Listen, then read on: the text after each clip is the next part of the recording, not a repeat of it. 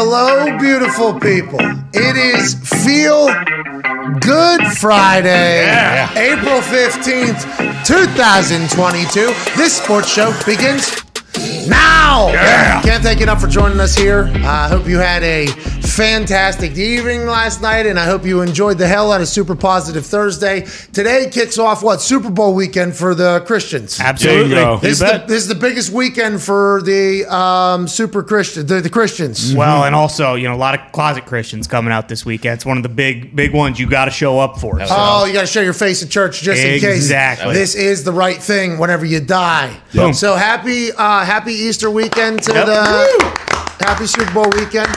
And this is a sports show, and we will definitely dive into that because the Colts are being saved. Gilly Lock's coming to town. We will talk about that in a second, but we have to cover a couple quick questions here about Easter. Mm-hmm. So Good Friday today. Correct. At Ty Schmidt went to Catholic high school. Yes, I did, and Catholic grade school. Okay, so Good Friday today. Right. Jesus died today. Yes, at about 3 p.m. today. Why is it a Good Friday then? It's a good question. I don't know. Okay, we got a lot of good stuff. I didn't do that intentionally, but we don't have school on Good Friday. Yeah. Mm-hmm. So they do talk about that a lot. Like, although it is Good Friday, nothing great happens today. So is this like bad branding of the whole thing, or is it good branding? Is it because they took him off the cross and finally put him to bury? Yeah, but they didn't bury him, right? They put him in a tomb in a cave. And he also suffered quite a bit because I believe he was crucified around 9 a.m. and didn't die until about 3 p.m. on the cross. Yeah, 3:17 or something like that, right? What? Yeah, what? Jesus 3:17. That's right. It was a long day for Jesus Christ. And then 3 days later, on the third day at Boston Connor, he moved the boulder from in front of the cave and said, "What's up, bitches?" That's right. I'm back. And that's Easter. That's Easter. And every Easter, there is a thought that maybe Jesus moves the boulder again and comes back. Yeah, and he's there in spirit, for the Easter Vigil. Easter Vigil, too, like the Saturday night? Saturday night is typically the longest mass of, the church calendar. Some places, it'll be a 3-hour service. So that's the one they got to show face at, or is the Sunday one at noon the one they got to show face? You can get by with going on Sunday, but you better wear pastel colors. If you show up, not wearing Easter colors, people are going to be like, "Oh, this asshole, he has no idea what's going on." All right, so all of the people out there that are Christians, you know what I mean? I guess Saturday night's not the one they have to go to. No. Saturday night's the ones that the diehards go to. Bingo. The ones that are definitely going to heaven if they are right about religion. Yes. And what happens after death. The Saturday night one, that is the diehards. They've been preparing and planning for Saturday night's events. For sure. Probably going to bring their palms from Palm Sunday really? as well. Oh, yeah. What the hell is a Palm Sunday? Palm Sunday is Sunday before... is it before Good Friday or is it last Sunday? Yeah, exactly. P.S. I'll be honest with you. I love you. I do not remember what Palm Sunday's significant is. You went to Catholic grade school and Catholic high school? Yes, all I remember about Palm Sunday was, hey, make sure you get your palms. Okay. Grab your palms. That's really all I remember about Palm Sunday. All right, well, happy Easter weekend. Happy Easter, everybody. It was his entry to Jerusalem. There you go. Oh, that was whenever they were bringing him in to kill him? Basically, yeah. Kill him. So Palm Sunday is whenever they're bringing him into the arena. Slaughterhouse. Mm-hmm. Then Good Friday, 9 a.m. is when it started. The Italians. And then the one. Punches Pilate. Thanks a lot, pal. Mm-hmm. And then 3:17, he dies. Then Sunday, he comes out of his tomb. Why did they not bury him? Have we talked about that? Why he hasn't buried him? No, we have not talked. I think Nick hit the nail on the head on that one. What's that? Oh, come on. They put him in the tomb. They considered that a burial back in the day. But I think the tomb was more reserved for people of higher stature. But they didn't think he was higher stature, right? That's why they killed him. His people, Jesus' followers. Yeah, it was away from... Oh, so his people took him off the cross and said, we're going to put him up in our own tomb over here. That's right. Mm-hmm. So they carried him as well? Yes. Mm-hmm. Okay, so they carry dead Jesus. Oh, go ahead, Zito. So they did it so no one could steal his body. So that was his people, yes. Yeah. So they take his body off the cross, carry it to their cave. Then they put a boulder behind it. Why did they put a boulder behind it? So nobody could get to it. Yeah, seal it. So the Italians couldn't get him anymore. Yeah, the Italians. Bitches. Yes, I'm saying the Italians. It was not well, it was. Who took him? The guy who killed him. Who killed him? Romans. Romans were made up of many peoples. A lot of them were German as well. Where's Rome? Read a history book, gentlemen. I did. Rome is in Italy, but I guess back in the day, his name was Fazoli. Roman Empire. A little bit more vast. Yeah, it was everywhere. Anyway, The Italians killed Jesus. All right, and then he moves the boulder, comes out. I'm back. That is what Easter is. Bingo. How long does he live whenever he's back? Because he goes back and tells everybody he's back, right? Mm-hmm. And then how long before he goes? And then on his way out, does he say, "Hey, I'm coming back"? I don't know if he says I'm coming back. I know there's like the people didn't believe it was him, but he had the stigmata marks on his hands and his feet. So they're like, holy shit, this really is Jesus. But I don't know how long that was. I don't think that was that Reports long. It was 40 days. Yeah. No, that's Lent. That's Lent to Easter. Yeah. But he made a couple stops, talked to some people like, hey, build a church here, build a church there. But if I do recall, it's not that long. I don't think he was it's back that long. No. 13 days maybe or something like that. I don't know. I think I've asked this question before. Maybe longer than that. But how come everybody just assumes he's coming back then? Just because he did that one time? Because I know this weekend is a big, he's coming back. He has risen. He is risen. It Right. was 40 days allegedly. For the after? Yes. So 40 days from Lent to Easter, Zito feels good. No, I was just saying that. Yep. Okay. Had a baby Zito. Baby Zito. So 40 days. That's not that long, I guess, if you come back to life there. Well, happy Easter, everybody. Happy Easter. That's Search really for took your that eggs. cool photo too. Search for your eggs. Yeah. Me and my homies. The Last Supper, was that before he got? Before he before. died, yeah. That was He got- yesterday. So he wasn't 100% sure that he was coming back because he called the Last Supper before he died, right? That Andy wanted to be like, hey, Judas, I fucking know it was you. I know it was you, buddy. No, but Judas was the one that said that he's been saying all that shit. Judas was the Betrayed him. one who, betrayed him and basically gave him up to the Romans. It's also fucked up. In the photo they took together, he has a knife in his hand. Who? Judas? Yeah. The Last Supper. Wow, it's crazy. Is he cutting food or? No, he has that Symbolism. Yeah. A little 'Cause it was a foreshadow. supper. Oh, that was a foreshadow. Yeah. They could have been eating steaks though. Well, the artist might have taken some. I was going to Creative say, liberties. Yeah. because the picture itself never Vinci. got correctly, transferred into the So photography. Jesus didn't know he was coming back, it sounds like, though, because he had that Last Supper. He could have just said, hey, tomorrow's just another day. I'll see you guys on Sunday. Or do you think it was like he was building up the gimmick a little bit more? Like, hey, this is the Last Supper we're going to have. Let's make sure we get a photo here. And then when he comes back Sunday, he's like, I'm Tom Brady. I was retired. I'm fucking back. Yeah, Just a like- couple of days later. It's like a nice reminder, like, hey, I am that dude, okay? Okay. Like, you thought I was gone, I am not. do you think maybe when he died at 317 What? and he was that dude, he goes up to God or His father. wherever his father. Or mother, I guess. Or mother. Well, it could have been a mother because he Mary. dropped his seed into Mary. Yeah. That's right. And Joe was said she was a virgin. Cool so Joe. a lot of questions around that. Joe had incredible trust and faith. He did. Oh, yeah? Shout out to Joe, dude. Shout out Baby Joe. Joe. So you think whenever he was on the cross, he goes up and then he goes, I'm going to need you to go back down on Sunday or whatever. Do you think he didn't know the plan? Do you think Jesus had the plan all along? I think Jesus knew the plan. And what's the Last Supper all about then? I think it was kind of like you fake your own death and go to your own funeral so you can hear everybody tell like all the Oh, cool so that's stuff what the about Last you. Supper was. He wanted to hear what the boys had to Like, say. hey guys, this might be it. What do you like about me? Paul, what do you got? Yeah. Peter. Judas, Let's hear it. Boom. fucking go ahead and spill it. Yeah. Judas, you fucking prick. Son of a bitch. You asshole. I know you're gonna kill me. Put the knife down. We're fucking eating lettuce and porridge. What do they eat back then? They Oh, just- breaking bread, Bread. drinking Yeah. wine. Oh, because his blood Fish. Yeah, turned to wine, did right? that whole thing. That was that Last Supper? No, that was the wedding of Galilee. The wedding Here we in go. Galilee? It was a good event, huh? That's when he did the Well, blood they to were like, wine hey, thing? we got no booze. And Jesus was like, oh, really? Boom. Yeah, we do. And then Oh a yeah. lot of barrels of wine. Really? Just he was blowing a 1.0. Oh, yeah. He was he was Yeah, slap in the back. his blood was wine. Yeah. Yeah. That's why everybody drinks it at the thing. And slaps it back. No, you don't slap the bag at the church thing, remember? We Oh, just did it for no. Ty's wedding. It didn't happen at all. That's right. Yeah, that's right. Okay. There was no bag slapping it. That was like the most Catholic church of all time. Not Catholic. What was it? Episcopalian? Yeah, but what was that church there? It was like George Oh, it Washington. was like, they'll it's one eat of fish. the oldest churches in America. Yeah, so that church Yeah. seen some things. Oh, Oh, gee. yeah. And they have been praising there for a long time. Long time. It was an honor to be in there, to be honest. Pretty cool. I mean, George Washington, used to go there. Was he in the pew that you were in way up there? Yeah. Who was in the pew we were in, you think? I was in a good pew in the back. I was like in the purple. John Adams, I heard. Yeah, John probably. Adams. Quincy. Quincy. Ben Franklin. All right, let's get to some sports. Happy Easter. Happy everybody. Easter. Happy we can figure that out. I still got a lot of questions. Sure. But I don't know if you're necessarily the guy that needs to be taking it.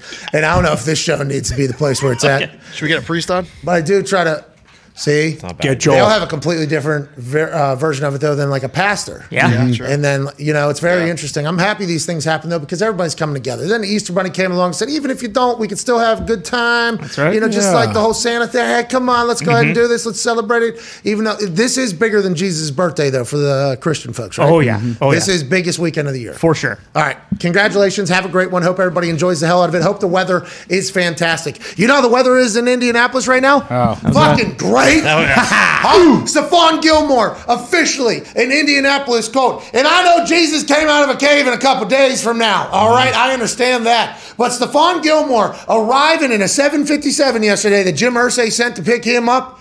We knew there was no way he was getting out of that building without signing a deal with the Indianapolis Colts. Jim Irsay's a fucking closer. And although the Colts have been very quiet and very slow and monotonous and patient through this entire free agency period, because we do have some holes on our particular roster that is about ready to go on a Super Bowl run in a very difficult AFC. Getting a lockdown corner who, by all accounts of people that watch his film, say he still got it. Signing him to a 2-year, $23 million deal with $14 million guaranteed. How you doing? Keep it moving. Welcome to Indianapolis, Gilly Law. Hey. Josina Anderson was on this first. I believe Gilly texted her and let her know that he is officially signing with the Colts. I'd like to know the questions that were asked and why it took a day and a half, Gilly. Okay? I hope you enjoyed the hell out of everything, or maybe they're just taking it slow like they have all free agency period. But this makes our team immediately better. You can plug and place, and that defense is stacked. Because not only do you have DeForest Buckner down on the defensive line, who's an all-pro, Darius Leonard, who's an all-pro, Kenny Moore, who's an all-pro, who's up. His contract, I believe, is up in 2023, I think. Soon. It's up soon. He put out a big eye. So he's Pro Bowler, all-pro. You got nothing. Julian Blackmon coming back off of injury, absolute stud. And then on the Yannick Ngakoue just got traded for on the other side. Kwity Paye was a rookie last year. That team is ready to go, it feels like, defensively. Offensively, we just don't have any weapons. Yeah. So I assume all eyes on the draft for weapons, and even though Jarvis Landry's out there, welcome to Indy, Gilly Lock. You make us better. I'm excited about it. Sorry about it, Patriots. You guys are fucking dead. I'm not worried about that. I mean, you guys have to worry about the Titans, but I mean, this is the perfect answer for, Bob Woods and A.J. Brown on that side of the ball. So, I mean, this is a great trade for the Colts. This is probably the best team Matt Ryan's ever had. Sign, please. Signing, excuse me. Yeah, I still think he's on New England, but whatever. But seriously, this is probably Matt Ryan's best team. Like, although you lack a few weapons, best running back he's ever had, best O-line he's ever had, but like, if he can just, game manage, which gets buried, but in a good way, like if he can just game manage every game and just let the defense kind of lock it down, they'll be fine. Complete some balls, hand the ball off, manage the game. Yeah. Let's not sprain both of our ankles on one play. Nope. Let's not throw a left-handed fadeaway pick six in the end zone. Right. It's a division rival. There's things like that if he gets in there and does well, Matt Ryan's got to be pumped about this. Yeah. And there's an entire list. It was a tweet of all the things that the Colts have done via Zach Kiefer, who writes for The Athletic, I think, formerly of Indy Star. Good writer. Good guy. Trade for quarterback Matt Ryan. How you doing? Keep it moving. Yannick Ngakoue. We lose Rocky Sin, though. They're bringing back in Mo Alley Cox, college basketball player, absolute monster of a man. Tight end. I think Matt Ryan will enjoy him. Zaire Franklin, Tyquan Lewis, Matt Pryor, Brandon Fasson. Oh,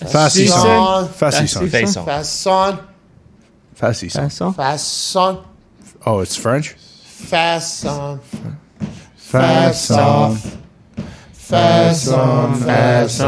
I think it's Fasson.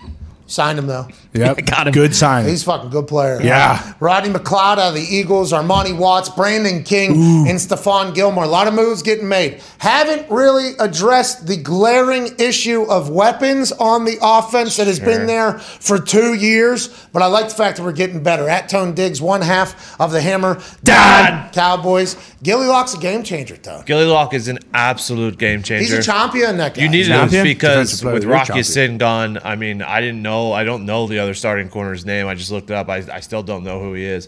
I'm just saying the corner was a position of need, and you got that checked. Now in the first round of the draft, you could get a wide receiver. That'll be good. Do you think they say don't let the guy out of the building? You think he slept over last night? Yeah, that's what I'm wondering, because they got a good facility over there now. Maybe they had him sleep in the indoor. Say, hey, this is what it feels. Played chants from Colts fans at games. Yeah. Then sometimes. And then they let him very loud against the Pats. Loud exterminate. Very, very loud. That stadium can get loud. Yes. But also, it's pretty comfortable. So if the game is kind of just, back and forth, kind of trading jabs, it does get a little bit of a little white noise in the background. Yeah. But then whenever it needs to be loud, it's loud. Maybe he slept there. Maybe he stayed the night. Maybe he slept at Jim Irsay's house. Ooh. Maybe there's a full concert for him. He walked around the museum that Jim Irsay has purchased. He probably seen the Beatles there last night. Right. Fucking ZZ Top was playing, and Jim Irsay was like, hey, Gilly Luck, I understand Robert Kraft was a good guy. Okay, probably. Who knows, actually? We don't know. Maybe a good guy. He helps. But is there anybody... I'll give you this whole wing, dude. Fuck that. I got a house down here. You can just live here. Come lock it down. The fact that he sent the plane for a corner, I think is a massive compliment. I don't know if that's normal. I'd assume Gilly Lock appreciated it and respected it. What a player, though. Now let's talk to another team that has an interesting situation heating up in the contract front. You remember when Eric Burkhardt, the agent for Kyler Murray, took to Twitter and said, let me lay out why Kyler Murray deserves a payday right the fuck now. And then Kyler Murray took all of his Arizona Cardinals photos off of his Instagram. So we're like, whoa, social media is telling us not only Kyler, but his representation, they're wanting the money right now. It's our money, and we want it now. They saw what Aaron signed for. They saw what Russell Wilson signed for. They saw what Matthew Stafford signed for. They saw what Deshaun Watson signed. They saw what all these quarterbacks signed for. And Kyler Murray and his representation were like, what were the Cardinals before we got here? Fucking trash. Yeah, stunk. They had Rosen as their quarterback. Yikes. That's who they thought was going to be their guy. No offense to Josh Rosen, other than the fact that it appears as if you are not a good NFL quarterback. Bad at football. Now, you might have been able to figure it out. Good at football, would be better than you. Absolutely. And your friends, is good in college. Didn't work out in the every NFL. game.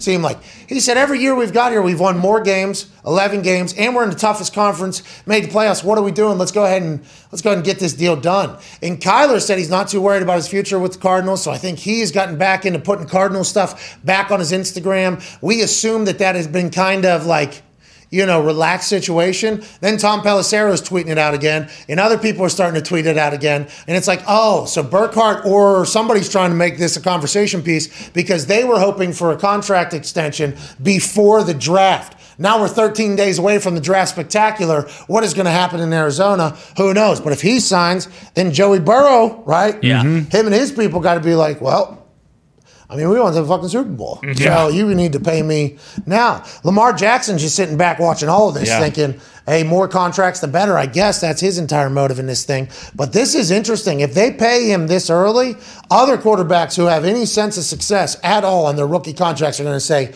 no more. We would like 30, 40 million a year, just like everybody else is getting. Well, I saw someone said, too, that they should call his bluff because of Carson Wentz and Jared Goff, but both those guys got paid and then teams traded for their contracts. Like, can the Cardinals do anything? They're kind of hamstrung. Like, you can't let Kyler go. And if he says he's not going to play unless he gets a new contract, is there even anything they can do? They have to pay him. I don't think I read that properly or right. Did Kyler say he won't play without a contract, or did his agent say? That's what Pelissero was reporting. It doesn't say that specifically in the tweet, but multiple other people have basically quoted him saying Murray's not playing this year if he doesn't get a new contract. So fascinating. Good business, I guess, for Kyler. A very, very good business for Kyler. I hope everybody makes $1 bazillion. But it's going to see the ripple effect will be fantastic as well, because the Cardinals know that if they pay him, just like how Bisciotti was talking about Haslam and them over in Cleveland, given the deal that they gave, and then Katie Taylor at the Bengals was also talking about that. The Cardinals know if they pay Kyler while he's still in his rookie contract, although he has another year left and he has had success, that's immediately all eyes now go to every other young quarterback that has any success in their first 2 years. And it's like, all right, you can no longer get quarterbacks on a rookie contract. You can no longer use these guys for cheap pay so you can pay everybody else, even though they're the most important position on any team, and we all know it. So I don't know what's going to happen. I don't know how it's going to play out. If he's not going to play, they are kind of fucked, I think, unless they got Colt McCoy over there. Yeah. And with Russ leaving the division, and like maybe Cliff Kingsbury was slinging around. Their window to go is right now. Yeah, now, and they got a team. Yeah, and they just bring back AJ Green yesterday on a 1-year deal. Congrats to AJ. Congrats to the Cardinals making that happen. But the ripple effect on if they sign Kyler will be a fascinating one for sure. Well, and like we don't know the exact details, but you got to assume because of Deshaun's fully guaranteed, that's probably what he's asking for too. And how many guys going into their 4th year is like this is kind of the period where they get paid, like Josh Allen going into his 4th year. I think Mahomes going into his 4th year. That's kind of when they get these massive contracts. Well, especially if they have success, because you can get that 5th-year option figured out. The way it's gone down has been so fascinating, especially because it's now starting to heat back up. Would you say, Tom? I was just trying to look. I was looking that up. Connor's point right there. It's happened to 6 quarterbacks in the last 10 years who have got paid after their 3rd season. It was Josh Allen, Patrick Mahomes, Deshaun Watson, Jared Goff, Carson Wentz. And so this is status quo. So he's not asking for anything unprecedented at all. No. For whatever reason, I think Kyler's younger than he actually is, I guess. Do you think he saw what happened with Baker? Who Baker going into his 4th year then ends up getting hurt and plays through it, and now his stock is basically zero. And he took the Browns to the playoffs too. Yeah, yeah. Has Kyler won a playoff game? No. I don't think so. No, last year was his first year in the playoffs, and they lost. I think all those other guys did. Yeah. He also didn't want to go win the game. Yeah, but Tannehill, no, he did, right? You know, he got paid by the Dolphins, you're saying, but that was like $90 million or something. I forget what the number was. It was like 88 or something. I remember I put a tweet out about it because I actually said if Tannehill is getting, I think it was like $90 million from the Dolphins, like Andrew Luck is going to get like 10% of the Colts then. Because at that point, we had already gone to the AFC Championship. We had already done it again. We've already, like, he got paid before Luck did almost. And I was like, boom. I got yelled at, obviously, for putting that tweet up because I was talking about contracts or something like that. I was like, that was a joke. Sorry. That was a joke, clearly. And by the way, if somebody's using my tweet as leverage against you as a business person, like you probably shouldn't fucking be in the position you're in. And guess what? They probably are still going to do exactly what I said. Oh, and by the way, they did. By the way, they did. But anyways, it was a good tweet. You could have said that. So I'll let you go back. Good tweet is what you said? Okay, thank you. Get off my ass. But yeah, Tannehill got paid like $9. It wasn't like it is now. Correct. Where it's like that was probably because the tweet was in the last 10 years. That was probably 10 years ago or whatever when Tannehill got that. Yeah, and I don't think he got like maybe he did because my reaction was like, if that's what he's getting, this is what Luck's going to have to get. So I guess it was a lot of money at the time, but now it's like the salary cap percentages that everybody's expecting. And I mean, Kyler, what are the chances they lose Kyler if he doesn't get a deal? Sounds like pretty high. I mean, he deleted it all from his Instagram. His agent went public and said, hey, this is how this is all going to go. Now, they have backed off of that, it seemed like, until this point. But it feels like Kyler's a guy that will say, yeah, fuck you. All right, I will actually do this for the sake of business. By the way, I will not judge him because business is business. However, you got to do what you got to do. People have been paid in the past. But I'm interested. I'm very, very interested to see how it goes. Yeah, and obviously, like, I don't know him on a personal level, but you just look at, like, the way he kind of interacts with people and his body language. Like, he doesn't seem like the kind of guy who's just going to, like, pony up and go play because they said no. Like, he seems like exactly. He's got other shit he can be doing to him, FaZe Clan, and, like, he could very easily just be like, okay, well, if you're not going to pay me, then fuck you guys. I'm not going to play. I'll just go make money on the internet. Or I think I could still swing a bat. They're giving out guaranteed money over there. Exactly. I'll go make $150 million with the A's. You guys were not great before I got here. Don't forget that, please. Now, I know it's Cliff Kingsbury. I know you made a lot of other signings as well. Nuke has been great. But the team as a whole has taken much needed steps into getting to where you want to go. The ownership will say, well, we started investing in players. We started going all in more. Cliff Kingsbury's offense, much more suited for the current NFL than maybe the previous one. They can have all their excuses, but Kyler, the most important position on the field, quarterback, has all the leverage in the world in this point. Go ahead, Zeep. So, like, I know it's a business, but should teammates ever be jaded by, like, a decision like this? No, never. Never. That's like a thing. Like working out with J.J. Watt still. Yeah, he's working out still. He's doing his whole thing, but, like, nobody ever... Okay. Like, hey, you don't pocket watch, right? That's like a big thing. Don't pocket watch, which I've learned doesn't happen in other professions. Like, people pocket watch all the time, I guess, because it sets that whole thing. Yeah. But pocket watching, although you should know what everybody else is getting paid, is whenever you feel a certain type of way about what somebody else is getting versus what you're getting, and you let it get in the way of, like, your personal friendship. Like, that's not on either of you. That's on the person that's paying the money and you for figuring that whole thing out. So I feel like the NFL has a pretty good culture about that, I think. Now, other teams' players get paid. then there's a lot of like that motherfucker got what?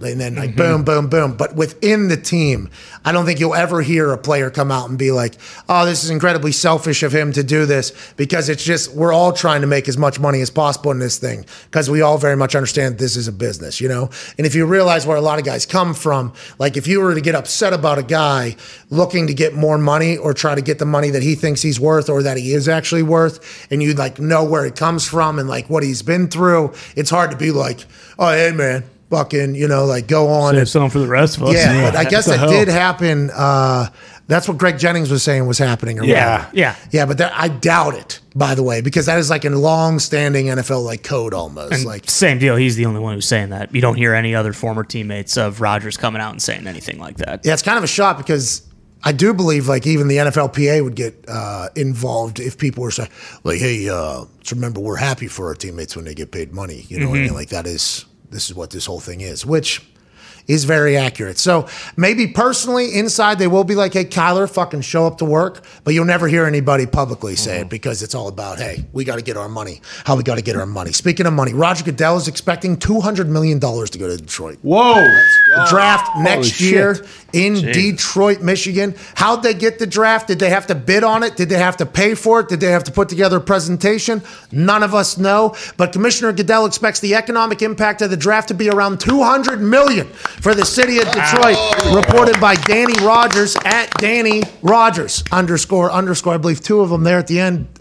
A lot of Danny Rogers with IEs before this particular Danny Rogers was able to get the Twitter handle. I wonder if that's from previous amount that like Nashville got and Cleveland got, even though it was in the middle of a COVID or whatever, or if this is them just talking about, you know, cash in pockets that they've experienced before, projected cash in revenue to the businesses around where the draft is, or if they're talking like advertising money as well. Yeah. You know, like for the city of Detroit and like for the things around Detroit, like $200 million value, like what does that mean? What exactly? Is that just straight cash in the community, or does it mean all the other shit that's coming with it? I always thought it was straight cash in the community, you know, like the I think that's what they want you to but think. Yeah. And I think that now strictly because you said for the advertising, but like if they show the city, that'll take away from Detroit. Yeah. Right. So I'm like wondering. that'd be a negative. That'd be Tony. a red line. Tony, there's a couple great parts. I mean, what's Greek Town? Greek Town. Greek Great Town. casino. Mom spaghetti. Mom Spaghetti. Mom Spaghetti. Mom Yeah. Spaghetti right there in the 313. Downtown's awesome. What's that road they do parade downs? Woodward. Parade Woodward. That's probably where the draft will be, right? Right on Woodward down I there? would assume so. And that's where the Tigers have their stadium there. Yeah. Beautiful park. And then I think everything's Foxy. all downtown. I haven't been downtown Detroit in like 5 years. What's be that honest. My entire life. Well, I live here now, and we work very hard here. So What? Yeah, not a lot of time. Just go back to No, but I'm Detroit and wondering, watch like, your teams lose. How did Detroit get this in the first place? Did they not have to pay to get the draft in the first place? So Roger Goodell then Is this $200 million net or gross? right? Yeah. That's how it works, right? It's a bid. isn't Super it? Bowl is a big time like bid. They put together entire committees. I remember when Indianapolis got it, they tried to get it again. There's an entire committee that has to present and do why and how much it would cost, and I think like that whole thing and what they'd pay for and what they wouldn't pay. I don't know all the ins and outs of it because I have never been in a meeting, but I do remember meeting a couple of people around town who felt very good about themselves because they were a part of the Super Bowl pitch committee. Oh, nice. You know, they were riding around in Indianapolis Motor Speedway pace cars and showing up with blazers on. And then I was getting introduced. Oh, this is blah, blah, blah. He's not only a member of the Indianapolis Motor Speedway, blah, blah, blah, but he's also a member of the Super Bowl committee, selection committee, trying to get Super Bowl back to Indianapolis. I'm like, thanks for your service. Wow. Appreciate it. Dude. Did you have boots on the fucking ground out there? They wanted me to treat him as if he was like a Navy SEAL. Yeah. I'm like, thank you for your service, bro. All right, I appreciate that. It was great for Indianapolis. Wow. Like the Combine, great for Indianapolis. The Super Bowl, great for Indianapolis. The Patriots lose, and the amount of business that came to Indianapolis was incredible. The draft in Nashville, I have no idea what the full economic fallout was but I would assume that was fucking great for Nashville. Yeah. I don't know about Cleveland because I think the weather was terrible and where it was set up, and COVID COVID too. was happening. So I don't know if it was that great. Yeah. Well, I think Cleveland would say, yeah, we get so fucking unlucky. We get the draft. It's supposed to be this big spectacle, and the weather's terrible, and it's in the middle of COVID when nobody's allowed to be anywhere. Weather's going to be everything for Detroit. If it's nice out, it'll be great, but if not, it's going to stink. There's a chance it's not going to be great, though? Yeah, oh, big time. April, it could snow. All right, we'll talk to TJ Lang in the third hour today. He's up there in Michigan. We'll ask him his thoughts on a draft coming to town and $200 million valuation coming to the city, because maybe they'll clean that place up a little bit. They might even, too, just wheel all the players out in, like, the nicest Ford GTs they got, and then, Jerry Jones sees one. He's like, you know what? Give me that fucking thing right now. There's $270,000 in town. Easy. Bam. There's another one. Boom. Remember when Ndamukong Suh was driving around in that sweet Chrysler, that commercial they had? Oh, yeah. No, I don't. Oh, it was so Is that awesome. tiny little one? No, it was the big boy, and they had. Well, it was an Eminem song, right? Yeah, playing. Eminem. It was like the most. Oh, Detroit yes, thing ever. yes. Super Bowl commercial. Was Kid Rock riding around with him? I think it was Shotgun. Yeah. How about the guy from Kiss, Gene? In the Yeah, back Gene seat. Simmons was there. How about Miguel Cabrera. White boy Rick was Jack in the White. trunk. White Boy Rick was in jail still. Yeah. He got pretty fucked over. Tim Allen. Oh, Tim really? Allen. He had all the energy. Talking Right. about moving weight. Yeah, exactly. Chrysler 300. White Boy Rick and Tim Allen. Those two weapons. move snow, dude. We ain't talking about Plas. We are talking moving weight. Remember when the Chrysler 300 was basically a Bentley? Yeah, that's how it was being sold there. Now it's at Genesis. The Genesis thing is the Bentley Yes. now. I guess the Genesis people, I guess that's a family of Kia. And Genesis is the like super luxury vehicle of like Asia. Okay. Oh. Like it is like the Safe. The I don't know if hoity-toity. it's Bentley or but like Mercedes. It's up there. It's like the Mercedes Yeah. is The Tesla. I think so, yeah. It's what I was told when I was looking at one of them because I saw a commercial. I'm like, that looks like a really fucking nice car. And I saw the price tag on it. I'm like, I guess it's a nice car. Yeah. And then when I looked at it, I was like, very nice car. Safe car. Tiger. Very, very nice car. It's a beautiful. Yeah. They're fucking very, very nice. They have all. And by the way, as somebody that owned a Bentley, like that was the worst car I've ever owned in my life. Yeah. That Thing was could the move, fucking- though. The worst. What's that? I said the thing could move, though. Yeah, but it couldn't stop. It was a fucking train, that thing.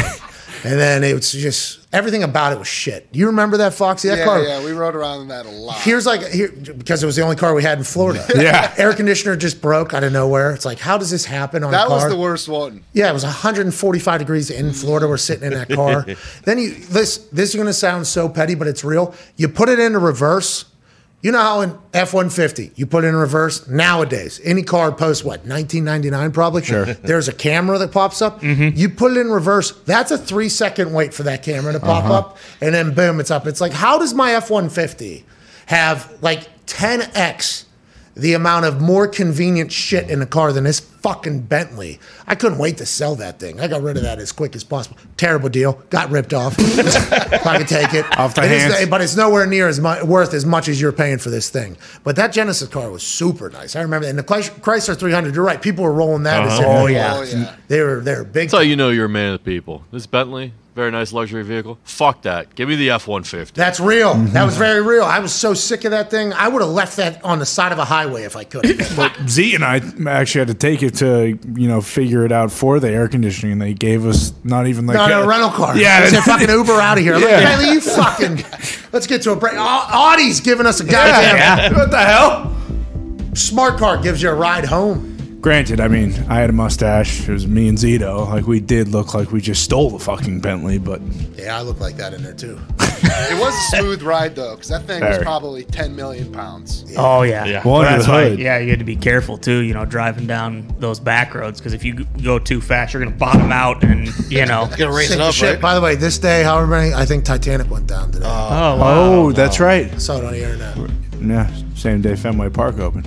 Thank you, Jackie Robinson Day. Jackie Robinson Shout did. out. Hey, shout out to Jackie Robinson. Thank you, Jackie. Think about the mental toughness of Jackie Robinson. Weapon. Just the amount of terrible things that were probably said to him throughout his entire life, and he just kept on, but I'm fucking better at baseball than you are. Yeah. The amount of mental toughness, insanity. out of I watched Jackie an E60 on him this week. Actually, it was very eye opening. about the world. Like how mental toughness, his mental toughness, like going from the army to baseball. Like he's great guy. yeah. beast. Happy Jackie Robinson Day. Happy Jackie Robinson Day. All right, we're back in 4 minutes with some phone calls on the 5 Energy phone line. I think we hit all the news. Yeah. Yeah. There's a couple more things we'll chat about. 9 referees have retired this offseason in the NFL. Yikes. Not good. That is a sneaky big thing. Because remember the replacement refs, the entire holdout, the old Packers. Who could forget? Seattle Seahawks. Is that scumbag gone? Tony Correnti? Yeah. I do believe, yeah. Good riddance. Well, see, we just kind of pissed on his grave there. Yeah. He had good years. He did. This is just like Walt Anderson. Like Walt Anderson had good years, but once he got into like his 50th year of reffing in the NFL, he might have lost it a little bit. It happens. Like Correnti, he might have got a little bit too big for his britches. He never had a fastball. Like 40 years in. I think he did, though. I think Correnti had a fastball at one point. I think he was good. I think he was probably endearing to people and charming the way he acted. But then he got, I'm bigger than the game. Yeah. That probably happened 35 years into his NFL reffing career when he couldn't run anymore. Right. When everybody was definitely faster than him and they just kept recycling the same refs because there was no pipeline of younger refs that were anywhere near worth a fuck. Exactly. So now all those refs that are retiring, 9 of them, there's some good refs that are retiring, by the way, that we don't know about because they're not the ones speaking into the camera. They might be a back judge or side judge or something like that. This is going to be a big story next year at some point because there'll be a brand new ref that's going to make some call that an old ref would have made, but it'll be talked about because it's a brand new ref. Yep. 9 of them at least. That's a lot of referees. That is a lot. Yes. How many crews are there in total? Do we know? It's probably not that. 16? Got to be at least that. Yeah. I think it's I think there's Probably like 2 more. There's extras. probably 2 extras. Yeah. That's, you lose a guy off half of those crews. Like, that makes a big deal. Big deal. Yeah. And what are they calling? Right. How many had refs? Yeah. Yes. It's we'll be back in 17 crews. Yeah, 17. 17. Okay. 2 swing officials is what Zito said. Oh, that makes sense. Plus now they have the video people that are full-time. Right. And hopefully the new replays. Did they change the replay thing? I don't think so. Yeah, I don't think it's changed. I thought we Didn't we celebrate? That. I thought the Hawk we Vision thing. Wasn't that the thing? That was before last season, though. that was wasn't it? last season. But I feel like a few weeks ago we celebrated something. The USFL was Using the chip. testing a bunch of that, like the new stuff that the Well, NFL's and the just going to wait XFL on. is officially a testing ground. Right. He's a man who probably did the same for his plays in Centerville, Ohio. Guy who had 41 tackles in a high school football game twice. Jeez. College football national champion, Ohio State Hall of Famer, Super Bowl champion, COVID survivor, AJ Hall. AJ, you played Jesus at your high school's play of Jesus' thing? I was not in any school plays or really any play of any sort, but I imagine I would have gone out for the role of Jesus, no question. Why is that? Because the hair and the It'd be a great role. What do you mean? If you're going to be in a play, don't you want to have a bunch of lines? Well, I don't know. He does seem to be chatty, right? They got that book. He said a lot. Yeah. Very preachy. He was. Well, for good reason. Yeah. For good reason. Speaking of words. But happy Easter to you, AJ. Happy Easter, AJ. Judas. Yes. Happy Easter to all of you. Thank you. Happy Jackie Robinson Day to you, AJ. Happy Jackie Robinson Day, AJ. Hey, we talked Darren about... Ravel, isn't he leading the charge? All right. Darren Ravel has more Martin Luther King Jr. Memorabilia in his basement than anybody else. He is not racist. That's right. Anyways, Jackie Robinson, we talked about in the first hour. Think about his mental toughness, AJ. The amount of shit that was said from Army into the majors, being the first black dude in there. The amount of things that had to be said to that dude, and he just continued to just whatever, dude. Watch me hit this fucking ball, dude. That's incredible to me. I think that should be talked about a lot more. I know, obviously, trailblazer, incredible, but the mental toughness, he might be the mentally toughest human in the history, because sports involve mental toughness to begin with, let alone that entire thing. What a legend, dude. Do you think maybe some current athletes, when they get upset when people fans go, oh, hey, you suck, you're not as good as you used to be, you think they ever think back and hey, maybe I can handle some of this stuff compared to what this guy was going Could you imagine what I've said to Jackie Robinson? Yeah, whenever I missed a couple kicks in a game against the University of Pittsburgh, and it cost us an opportunity to go to the national championship, and we lost by 4. Well, I took a safety. We would have lost by 6, but we lost by 4.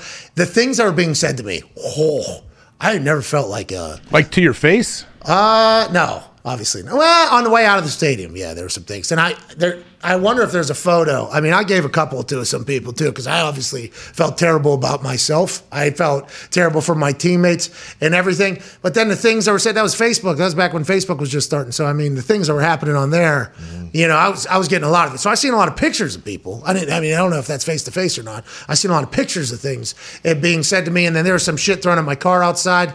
And I thought, hey, I'm going to disappear, man. I need to no longer be seen ever again. And I didn't know what that meant exactly. I actually hopped in my Jeep and just drove towards Virginia through Maryland. I got hours and hours and hours away. I was just going to disappear or whatever. And if you think about that was just one moment in my life where it changed me forever, calloused me forever. I actually needed that, I think, to get to where I'm at. Jackie Robinson had that, every fucking day of his life? I don't know how the hell he was able to do it. Honestly, I have no clue how he was able to perform at a super high level. That's the thing. In baseball, too, I would imagine every time he was up to bat, how do you not think everybody's going to hit me? They're going to throw at me. Yeah. That would be so difficult. And then if you have success, I guess your teammates would be happy for you, right? Because I feel like... You would hope so. Yeah. They treated him like shit, though. That was a big part of it, too. With the exception of one or two guys, the entire team treated him like shit, too. So there's zero positive, basically zero, hey, you're doing great. That is in your day-to-day. That's insane. And they're actively, everyone's actively rooting against you pretty much, too.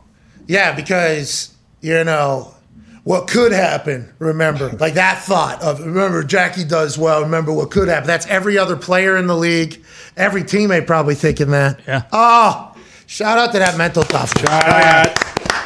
He was hit 72 times in his career, Zito just said. And jeez. I don't know what a baseline is for how many times people are hit. That sounds like a lot of beams, though. That's a decent amount. I don't know how many years he played, but that's a lot. I don't know baseball. Happy Jackie. And now we're pulling guys after the seventh, pitching a perfect game. Well, that's how. By the way, was it after the seventh inning that he got pulled? Yeah. Yeah. Mm-hmm. And 80 pitches was his limit.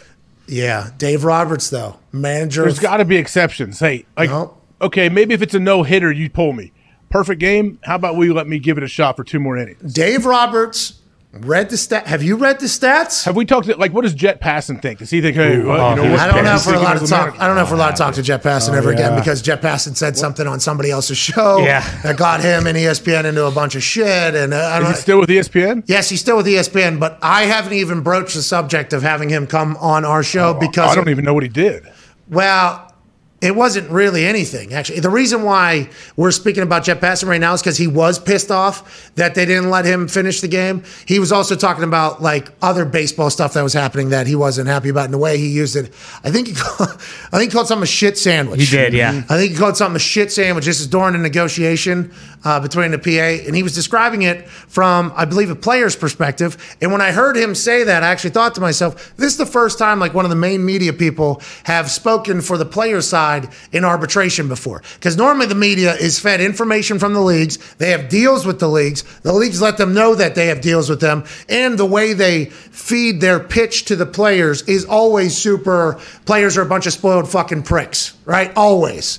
So Jet Passan coming out and saying, well, this particular offer was a shit sandwich, actually. I was like, whoa, all right, Jet, let's go. This has never happened before. Then he had to apologize 2 days later. And then, that whole thing went down. So I haven't even asked him, but I believe Jet is one of those guys who just wants what's good for baseball. And a guy throwing a perfect game is good for fucking baseball. I honestly believe that. Dave Roberts, manager for the Dodgers, said he doesn't regret anything because AJ, have you seen the stats of what happens to his fucking shoulder if he throws 81 pitches in one night? Uh-oh. Have you seen it? You don't know. AJ, Dave Roberts knows. You're don't know. I guess I'm speaking out of school, aren't I? I played baseball. I pitched growing up. I understand. I had to rest my arm at times, but not nearly to the even close to any level of what these guys do. But I still think for baseball, who's Rob Manfred, right? You say he's an amazing commissioner. He's the commissioner. I've never said that. He is. No one has I know ever you're a said huge that. fan of his. I would imagine he would have wanted this to happen because this would be big news all over the place, and we'd all get to celebrate baseball early in the season. I hate Rob Manfred. Okay? Oh. Yeah. Just want to make sure that is clear. I mean, it's still Good Friday. It's Good Friday. Jesus did his thing in a couple of days. I'm back. Yep. Had Last Supper on Thursday. Tom Brady retired. I come back on Sunday. Bingo. Interesting series of events. Was he not 100% sure he was going to come back? I just wanted to make sure that people knew that I did not love Rob Manfred. But I would assume if Rob Manfred had a brain, I would love him. And if he had a brain, he would want somebody to have a perfect game because it would only be the 24th time in the history of the entire league that happens. Now, follow-up. Clayton Kershaw, 34 years old. He's like our age, our generation. And I was talking about how there's no way, like he grew up in a generation where we were actually like drinking beers before games and didn't really know about all this shit. I feel like we're the last ones, honestly. I don't want to sound like I'm the last generation, but it is like we kind of were the last generation, our age group. So they're saying he was pissed off, but I think he even said bigger picture, like he had to bite in. I'd assume he's not thrilled about it at all. This entire thing. Absolutely pissed. You kidding me? Like we said, he's never thrown a perfect game before. He's one of the 5 best pitchers in the last 20 years. Like this would have been a massive accomplishment for him. But what's he going to say at this point? So that high school in Texas would have a Super Bowl champion, Masters champion, and then a perfect game pitcher all within 4 months. Yeah. Yep. That high school in Texas that they went to. Highland. Plus he super duper rich. He had all of the money that high school. Yes. Indoor facility for the football program. Mm-hmm. Yeah, I assume the baseball one does if Kershaw's doing his thing. Yeah. Is this the closest he's ever been to a perfect game? I don't know if he's won 3 Cy Young, so I don't know if he's had one. But also, he was at 13 strikeouts, and I believe the most strikeouts for a perfect game was 14. So he probably could have. He hates this. He probably could have set that record too. He righty or lefty? This big son? Lefty. He was painting, huh? Oh yeah. Nasty curveball. His curve. 12-6. Oh yeah. Drops off the dinner feels like table. it's going at your head, AJ. Just like that. By the way, top 5 in hit by pitch of all time. Number 5, Jason Kendall.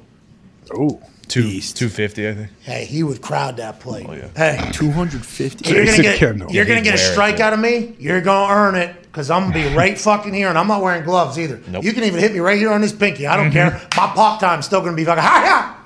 You know what I'm saying? Jason Kendall crowded that plate. Oh yeah. You're gonna have to earn a strike with me, pal. Hell yeah.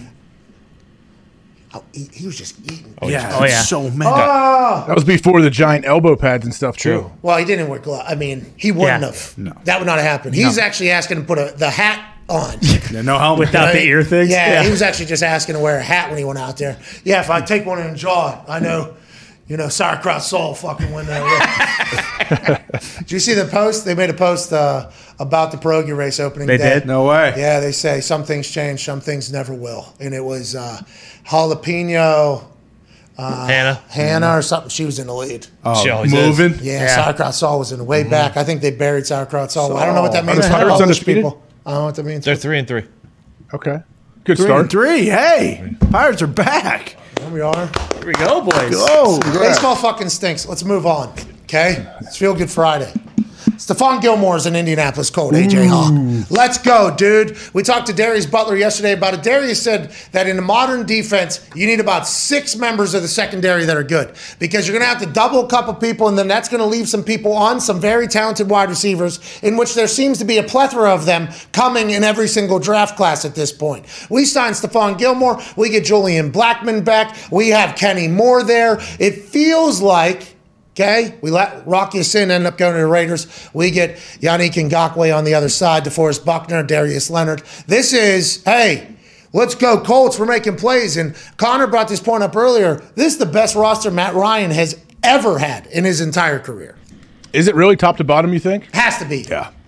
Yeah, I mean, they have a ton of talent. I think what D-Bud is saying is so true. Now, for DBs to be successful, you have to find a way to get a decent pass rush too. That's why Ngakoue is a great addition. I think he's speedy around the edge. I think he can definitely have a good year for him. But you have to have, maybe more than 6 good DBs. You have to have at least 6 that you trust at all times because DBs, we know with how offenses are too, they may have 3, 4, 5 receivers at a time come out there, and the next play they'll have 1 receiver. Like they can just change things up, but everything is so there's so much communication in the back end and so much film study where you have to know and be speaking pre-snap. The safety's got to be alerting the inside guys, hey, this is with this split and where they're out in the field. These are the 2 little routes they like. You got to know what's going on. And if you don't have those guys that are like a whole, almost like an O-line, an O-line, when they play together, On a They're all string. they operate as one. That's the same thing with DBs, but a lot more ground to cover. Well, in Gilly Luck, the Darius Butler said yesterday, incredibly intelligent corner. Like, defensive player of the year a couple years ago. Any great one is. Any great one has to be very, very smart. Have to know exactly what's going on at all times. Know when they can bite, know when they can't, know when they can make a play. I'm thankful he's here. We chatted about Darrelle Revis yesterday, too. He was talking about how that dude just reset the market. I think he said Deion Sanders was the best corner of all time just because it changed the game completely. I wish I would have been more alive when Deion Sanders was doing his thing. Honestly, I wish I was. Yeah, I saw a decent amount of Deion, I think. Maybe later in his career I saw more of it. I remember a lot of Deion because he was a Cincinnati Red. Like, this is sweet. Deion's on the Reds. That's what I'm saying. I've only seen highlights. Him at the Braves, right? And he played in the World Series the same week as a game or whatever. And he wasn't just on the Braves. Like, he was a fucking guy. Starting. Yeah, he was like a guy on the Braves. That's so, like, when you really think about it, like, how awesome is that? That'd be so sweet to play Major League Baseball and NFL football. Bro, greatest athlete of all time. I always, I hold Deion Sanders in very high regards, no matter what he says. Like, he can go talk shit. If you ball, you get the call. When he was doing that entire thing, there was a couple conversations that happened that I saw some people on the internet like, Deion really talking blah, blah, blah. It's like, no. Like, he's one of the only humans on earth that can say whatever the fuck he wants because he was able to beat what? He was able to accomplish something that 0.000000001% of people in the history of athleticism have ever been able to do at a very high level. It's like when it comes to athletics, I think that guy is able to just do whatever he wants. But that corner position is where like the best athletes on the field are. They always say, hey, they got to shadow the fastest people. They got to be smarter, and they have to have mental toughness, just be able to forget getting dunked on because that's going to happen. That's going to happen.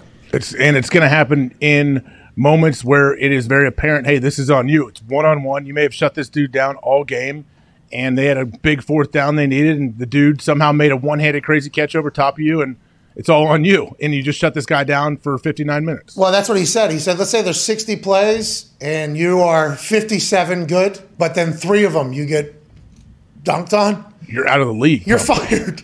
You just had a 57, what is that, a 99% hit rate or whatever, and then you just give up 3 plays, bum, bum, bum, and it's over. And once you give up 1, by the way, they start seeing like, okay, is this the leaky valve right here? Is this where we are headed towards? And they're going to come at you again, and you got to correct it so quick. The corner position is such a fascinating one when it comes to like the mentality and what you have to be able to accomplish. And, they're actual Ferraris too. Like they have to feel, and I think this is what Darius Butler is so strong about with Baker Mayfield not playing. Like corners have to be above like 90%, 95% because they have to keep up with guys that are 100% running 4.4s, 4.3s. You can get exposed quickly if you have, a little dinged up ankle that's kind of hobbling you a little bit or a hamstring that's a little bit tight. You can get exposed quickly at that position as opposed to other ones. I think that's why Darius is so strong on the fact, like, if you are hurt, do not play because that film is going to be seen and you are going to be judged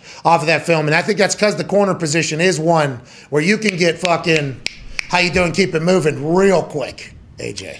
Yeah, but now like that nickel / kind of slot guy that kind of covers their inside threats, that dude should be. I would imagine that position too will get paid more and more as time goes because it's like it used to be he can't really cover one-on-one as a corner, but we can move him inside and he can be our nickel guy and he'll be okay.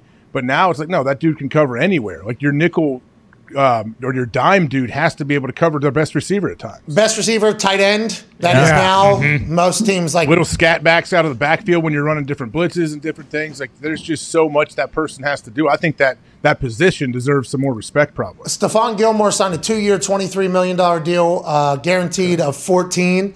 So who knows if that's a 1-year 14, 2-year 14 guarantee. We don't know how it's set up until it gets out what the real expectations are for him as an Indianapolis Colt. But Kenny Moore put out a tweet with zoom in on eyes or whatever, because he's going into his last contract and he plays the position you were chatting about, and he plays it at a very, very high level. He is everywhere. Has to be able to tackle, has to be able to cover, has to have great ball skills, and also has to be incredibly intelligent. He is a guy that might be one of those guys in that market that you're talking about that might change the entire game. He should. Yeah, I think it would be cool to see that position start getting giant paydays. Like, I mean, yeah, they'll never give him as much as like a number one lockdown corner probably, but they still should get a big chunk of it. Connor, you watched Gilly Lock how many years? He was with New England for 4 years, I believe. Pretty good player, huh? Yeah, he won Defensive Player of the Year, and we won a Super Bowl. He had the game-winning breakup against the Jags in the AFC Championship. He had an interception against the Rams in the Super Bowl. So, yeah, he's not just like a day-to-day unbelievable player. Like, when the lights come on and it's the biggest games of the season, he's also an unbelievable player then as well. Oh, the Colts are winning the Super Bowl! Huh? They got a chance. Huh? Steelers dead. Patriots dead. Well, Packers dead. I don't know about that. Whoever you're cheering for dead. Is Matt Ryan still the Lions dead. Bears done. No. Goodbye, Dolphins. I don't care how much money and effort you're doing into that whole thing. And you, Nick, the Steelers, done. Well, let's never forget the Colts are winning the Super Bowl. Let's go, dude. Patriots killed Matt Ryan. They own him, okay? No. Sorry, but He was born in the dark. He is coming back, man. Have you put a big bet on him then? If you're so confident in the Colts, you and FanDuel plus 2,700, I would imagine you throw a bunch of money in. Well, right now I'm betting heavy on the Red Sox and the Yankees. yeah, Hell yeah. Check that Because I box off lost first. yesterday the Cardinals and Brewers. Phillies. Phillies and Phillies. So Pujols is Run really the hitting Cubs dingers tonight. still for the Cardinals. Pujols That actually asshole, screwed dude, us yeah. yesterday. I saw Game Albert was, Pujols, right? game was 0-0. Guys trying to steal third base like he's 20 years old, Lightning dude. fast. I loved it. Albert Pujols? Yeah. Yeah, he's so fast, man. It's He awesome. clocked it in like under 1 mile per hour. It was crazy. He's got to be 90 fucking years Oh, old. he's 40 plus for Trying sure. to steal still raking, third though. in a 0-0 Nobody knows how old he game. is. He's still playing. What are you yeah. talking? He's in Back with the Cardinals. 48. Yeah. Oh, yes. That guy was a monster. He Was didn't that he 15 hit a years homer ago? opening day? He's 42. Happy Jackie Robinson Day. What, he come into the They don't really MLB know, really, when he was though, right? 15? Well, a lot of people actually think that he was like 27 when they were reporting him as like 21, so he could be 50. We really don't know. Oh, Freddie Adu type. Bingo. Yeah. 2001 was his 12. first season. Okay, well, shout out to Albert Pujols. Yeah, Still absolute doing it. legend. That's still Legend. doing I it. love Albert Thing kind of fucked me over yesterday, but all right, dude, Yeah, you got to man. do what you got to do, man. Joining us now to tell us more about the Gilly Lock situation and why the Indianapolis Colts are going to win the Super Bowl and anything else going on around the NFL is the host of the weekly wrap-up with Rap Sheet and Friends, us being the friends, he being Rap Sheet, senior NFL insider for NFL Network and NFL.com. Ladies and gentlemen, Ian Rapoport. Where are we headed? Where Again. are we going? What? I'm in a car. Yeah, we know. This is becoming your new scene. Where are you headed? I'm headed to play golf. I'm going to obviously make phone calls on the ride other than this to work besides going to play golf, but I'm currently going to play golf. And then after that, it's grind time to the draft. So you're That's it. getting, I'll lock it down after this. so right now you're in an Uber to the golf course? A friend is actually driving me to the golf course right now, which is actually nice because then I have my hands free to do things like talk to you guys, which is perfect. Hey, thank the friend, please. For Yeah, me. thank you, friend. That's all. Thank you. Good pop there. Yeah, that was a good pop. Big fan of whoever that is. We appreciate you joining us here on your way to 13 days away from the draft. What You guys what are out to lunch. Listen, I'm not coming I after think, I think what's important is just keeping a clear head amid the craziness. We had the craziness of the Gilmore situation. I don't know if you saw that. Stephon Gilmore signed with the Colts. I did see that. Some craziness going. Let's talk about it, okay? Jim Irsay sends the jumbo jet. Was that a 757 to go pick up Stephon Gilmore? There was never a time where Stephon Gilmore was not going to play for the Colts after that jet arrived and Stephon Gilmore said, holy shit. Jim Irsay was on the thing with a guitar. Brother, welcome to the Colts. They fly out here. How locked was this in before the plane gets there, and what all happened in the visit to Indianapolis that got this finished and the deal done?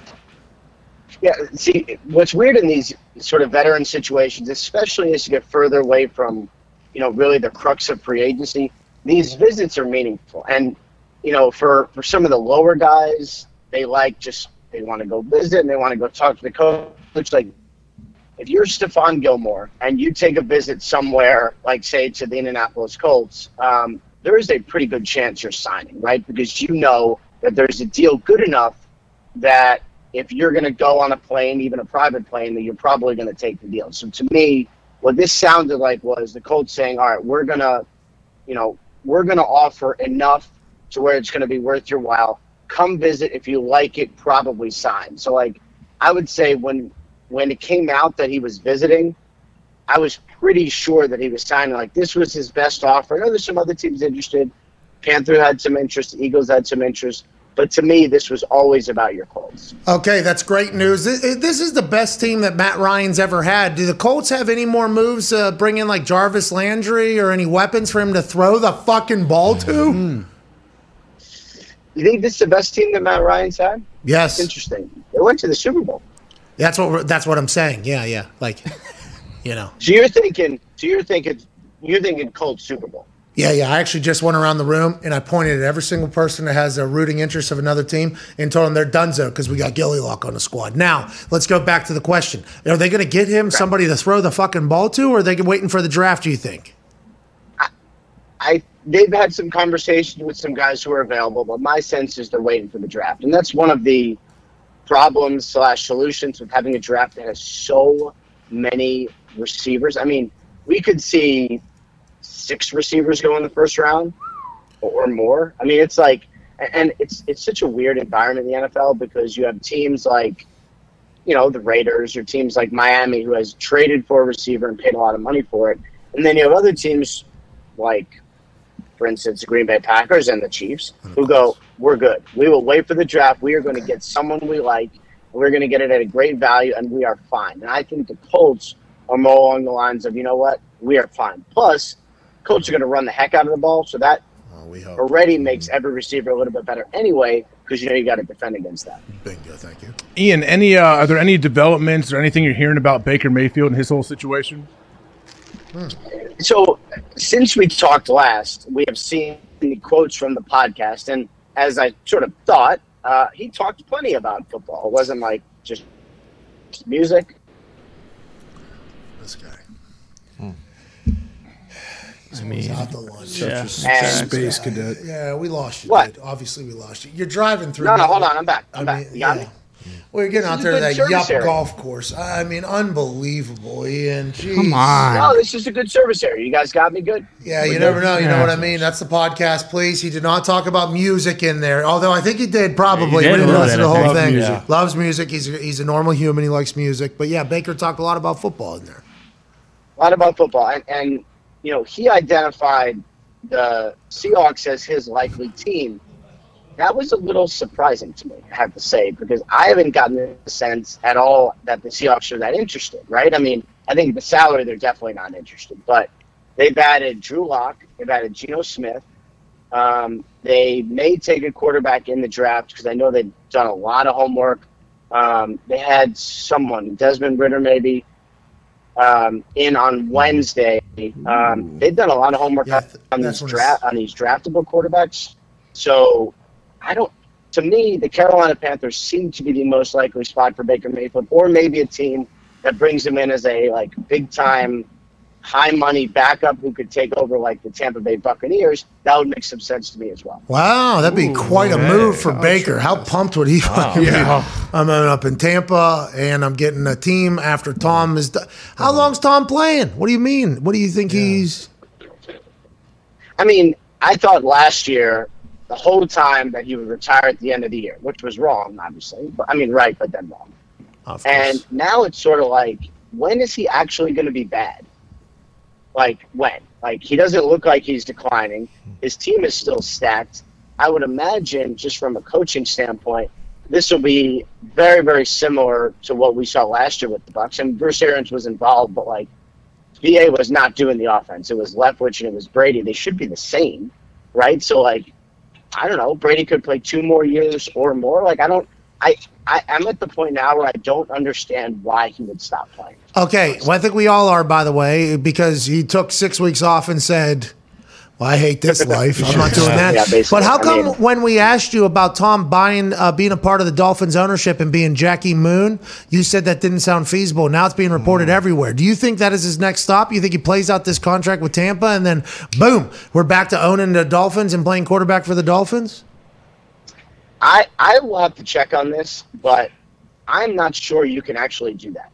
I don't know that you can own a team and also play for it. In some sports you can't, Now, would they make an exception for Brady? Maybe. But I'm not sure that you could do that. Otherwise, I mean, I think you probably know there's some owners who would make themselves the starting quarterback, right? I mean, Jerry. I think that's part of it. Yeah. I think that's why you own a team. That's right. Well, so let's just go back to the Brady, the report, the Dolphins thing, right? So I have not reported that. Florio has. There was another. Ben Volen, Boston Globe. Has. I know it's sort of being widely talked about now. Boston Globe, yes. Oh, God. There's me again. Hold on. Good. You guys got me? Yes, we hear you. Yeah, that is actually a good action shot right there. So I do not have it good enough to report where I know that was definitely happening, right? So I know there was some interest. I know there was talk. I know one of his really good friends is a sort of part owner / maybe the heir apparent in Miami. It's just think about the things that need to happen for this to have been true, right? Brady needs to. The Bucs would have had to let him out, which I didn't get the sense they wanted to do him at all. He would have had to join the ownership. He would have had to be an executive, and then the league would have to allow him to play, and there would have had to have been a trade from the Bucs. It seems, and then they would have to trade Tua. It seems like a lot, and I don't know. To me, it seems like too much. Okay, so you're saying it sounds like a bunch of bullshit? I mean, I'm sure some of it is true, but I have some doubts about whether the entire thing is true. Okay, last question from me before the boys have some, and AJ, I sure has a great question on this Good Friday. Kenny Pickett, only quarterback to visit the Lions. Is this MCDC doing his diligence? No. I think it is at least a consideration. Wow. So Pickett visits today, and they had Malik Willis and Sam Howell, I believe, at the Senior Bowl, and then they saw the other quarterbacks at the Senior Bowl as well. So basically, at the end of all this, they will have had all the quarterbacks at the Senior Bowl or in to visit. The Lions have 2. Seems early to take a quarterback, but I don't know. And they also have 32. So could the Lions leave the first round with a quarterback? Like, I think they could. And again, the 2 seems early, but we have seen this before where the whole world was convinced some quarterback was going late 1 and some team falls in love with them. We saw it with Blake Bortles. We saw it with Mitchell. Daniel Jones. Yeah. So I would be. Yeah, these guys are all really good players. Good company. All bad quarterbacks. No, Whoa. Blake Bortles took the Jacksonville Jaguars to the AFC Championship. The Jacksonville Jaguars. We need Hutchinson. All right. Bortles had his moments. Trubisky, we'll see. But anyway, so what I'm saying is the Lions 1-2. I would be surprised, but not shocked. You look like your face was Play-Doh there for a second. Mm-hmm. Yeah. You look like the old Play-Doh face ass. When it froze up there, you really did. Wallace and Gromit. Your voice came through later. A little remix. Sounded like Twista. Came in real quick. Remix. Yeah. Absolutely. Yeah. How's your golf game going to be today? Terrible or good, do you think? I played terrible the last time I played, so I'm hoping that I have a little bounce back performance. I'm gearing up. I got my golf trip in May, so I gotta really impress everyone with how good my golf game is. So it's time to practice. Where are you going? This guy. Going to Kiowa, actually. Ooh, no way. The island course. No way. South Carolina. Hawaii. South Carolina. We know. Hey, you're going to kill it out there. Yeah. Aloha, dude. Go ahead, Connor. Yeah, rap sheet. That's Hawaii. Yeah, whatever, dude. We got 9 new referees coming into the league next year because we got 9 guys retired. We got any Arch Manning-esque guys coming up the pipeline that, might change the game and not completely suck? You mean like any Sean Hockley's coming up? Sure. No. Cleet Blakeman. But there's been a lot of referee turnover in the last 3 or 4 years. I would say more than I can remember at any other time. And it does seem like the refs are getting younger. I don't know if that's good or bad, but that's what it seems like, which is good. And I don't know. I mean, the only thing that would make it better, of course, would be your PlayStation review, which I don't really see any momentum toward that. That's because everybody's out to golf instead of worrying about the goddamn game like we are every single day. Jeez. Everybody's driving around You guys are the stewards of the game, I would say. Well, thank you. We take that honor. Stewards. Yes. And we are kind of, aren't we? We are kind of stewards of the game. Stewart Connor, Stewart Ty. Stuart Tone, Stuart me, Stuart Pat, Stuart AJ, yeah. Stuart Zeet, Stuart Gone, What? Stuart Foxy back there. Hey, good stewarding. Squire Rapture. Go ahead, AJ. Sorry about it. I don't know. Ian, where's Odell Beckham Jr. going to be? Is it a guarantee he's going back to the Rams? Coming to the Colts. It's not a guarantee. By the way, we made some headlines with our last Odell. Man, I started getting attacked by surgeons like, we don't know if the surgery wasn't good or not. I'm like, well, Ian literally said it wasn't. Sorry you're getting attacked for the first time ever. I'm maybe not being perfect. I understand you went to fucking school, okay? But not saying that is the normal thing, by the way. Not saying that's normal. Right. It also doesn't mean that the surgeon did anything wrong. Sometimes surgeons don't go as well as others. Like, it's like we all, and I'm guilty too, obviously. We're all in a rush to be like, oh, surgery was a success. But they're not always successes. I mean, we've seen guys, there's Remix again. We've seen guys who struggled a year back and took a full year to get back from surgery. That happened. Then going back to Odell, I don't know if it's a slam dunk that he goes to the Rams, but they certainly seem like the leader in the clubhouse. He liked it there. I know he liked LA. I know that they know more about his medical than any other team. Their team doctor did the surgery. Other teams are interested, but that to me seems like the most likely scenario. Go ahead, Tone. Ian, who's going to trade for Kyler? Yeah, that was an interesting one yesterday for my guy Tom Pelissero, right? So I'm sure the teams have been calling because what happens is anytime there's a media report, which happens plenty, teams call around, right? That's what they do. They say, oh, wow, he could be interested, and they call. I haven't got the sense that the Cardinals would want to trade him at all because think about it, before Kyler, they had Josh Rosen, and the whole thing was about, like, how am I going to get a quarterback, right? So I don't think they let him go at all. But I would imagine the teams that be interested were all the teams that are interested in Deshaun. From the Saints still need a quarterback, even though they have Jameis back. The Falcons, they have Marcus Mariota. They could get out of that deal. I mean, there's those teams. I would imagine the Carolina Panthers would have some interest. All of the same teams that are still sort of looking for a quarterback and may draft one would have some interest in Kyler. The other thing that's kind of, I would say, caught me off guard a little bit is why does Kyler want a deal so quickly? A lot of times the best comes to those who wait when the quarterback deals because some other deals could get done in front of you, then you get to leave over them. I'm surprised he's in a rush. Yeah, well, there's 6 other quarterbacks, 6 in the last 10 years that have gotten re-upped after their third year going into their fourth year. Now, all of those guys, I believe, had won a playoff game at that point, other than Tannehill, who signed like a $90 million a year, $90 million deal with the Miami Dolphins before being released to go to the Titans. So it is not abnormal. I thought it was early too. I kept thinking like Kyler was much younger than he is, but this is a very normal time for quarterbacks that know that they're going to be the franchise's quarterback for a lot of time going forward to ask for a contract extension. We literally learned that. I learned that in the first hour here. Honestly, I just learned this. Well, I'm not even just talking about in his career. I mean in the calendar, because if you think about when all the other quarterback deals get done, they usually get done like I think Wentz and Goff got done in late June. Carr a couple years back got done in July. Luck got done in July. I think July 4th actually. Josh Allen got done during training camp. I mean, that's when these deals usually get done for whatever reason. It seems like Kyler is pushing for something before the draft, and I know he wants it done. But like, what if another quarterback? Like, what if Lamar Jackson gets done before him? That helps his market. I'm just a little surprised that he's not wanting to wait until right up until training camp. That's what I'm saying. We do know you have good intel from Arizona Cardinals as well. Love them. AJ, go ahead. Last question for old Rap Sheet while he's getting ready to go golf after the Harry Potter Museum and the Pez Dispenser Museum. Now he's golfing. We are 13 days away from a $200 million economic growth to the beautiful city of Las Vegas with the draft spectacular. That's going to be fun. It is good. Oh, that's when you're back to work. You're going to have a blast. Oh, wow. That's when you're back to work. Wow. Sin City. Let me tell you, Happy Easter. My live shot location is awesome. The background is going to be the Strip. I'm going to be in a suite at the Cosmo. It's going to be where I'm on TV from during the draft. It's going to look baller. Sipping martinis. Wow. You know where we'll be? In Vegas next to me? No. Self in front of the Bellagio steps next to our set? No, would have been cool actually to put ourselves in front of those fountains.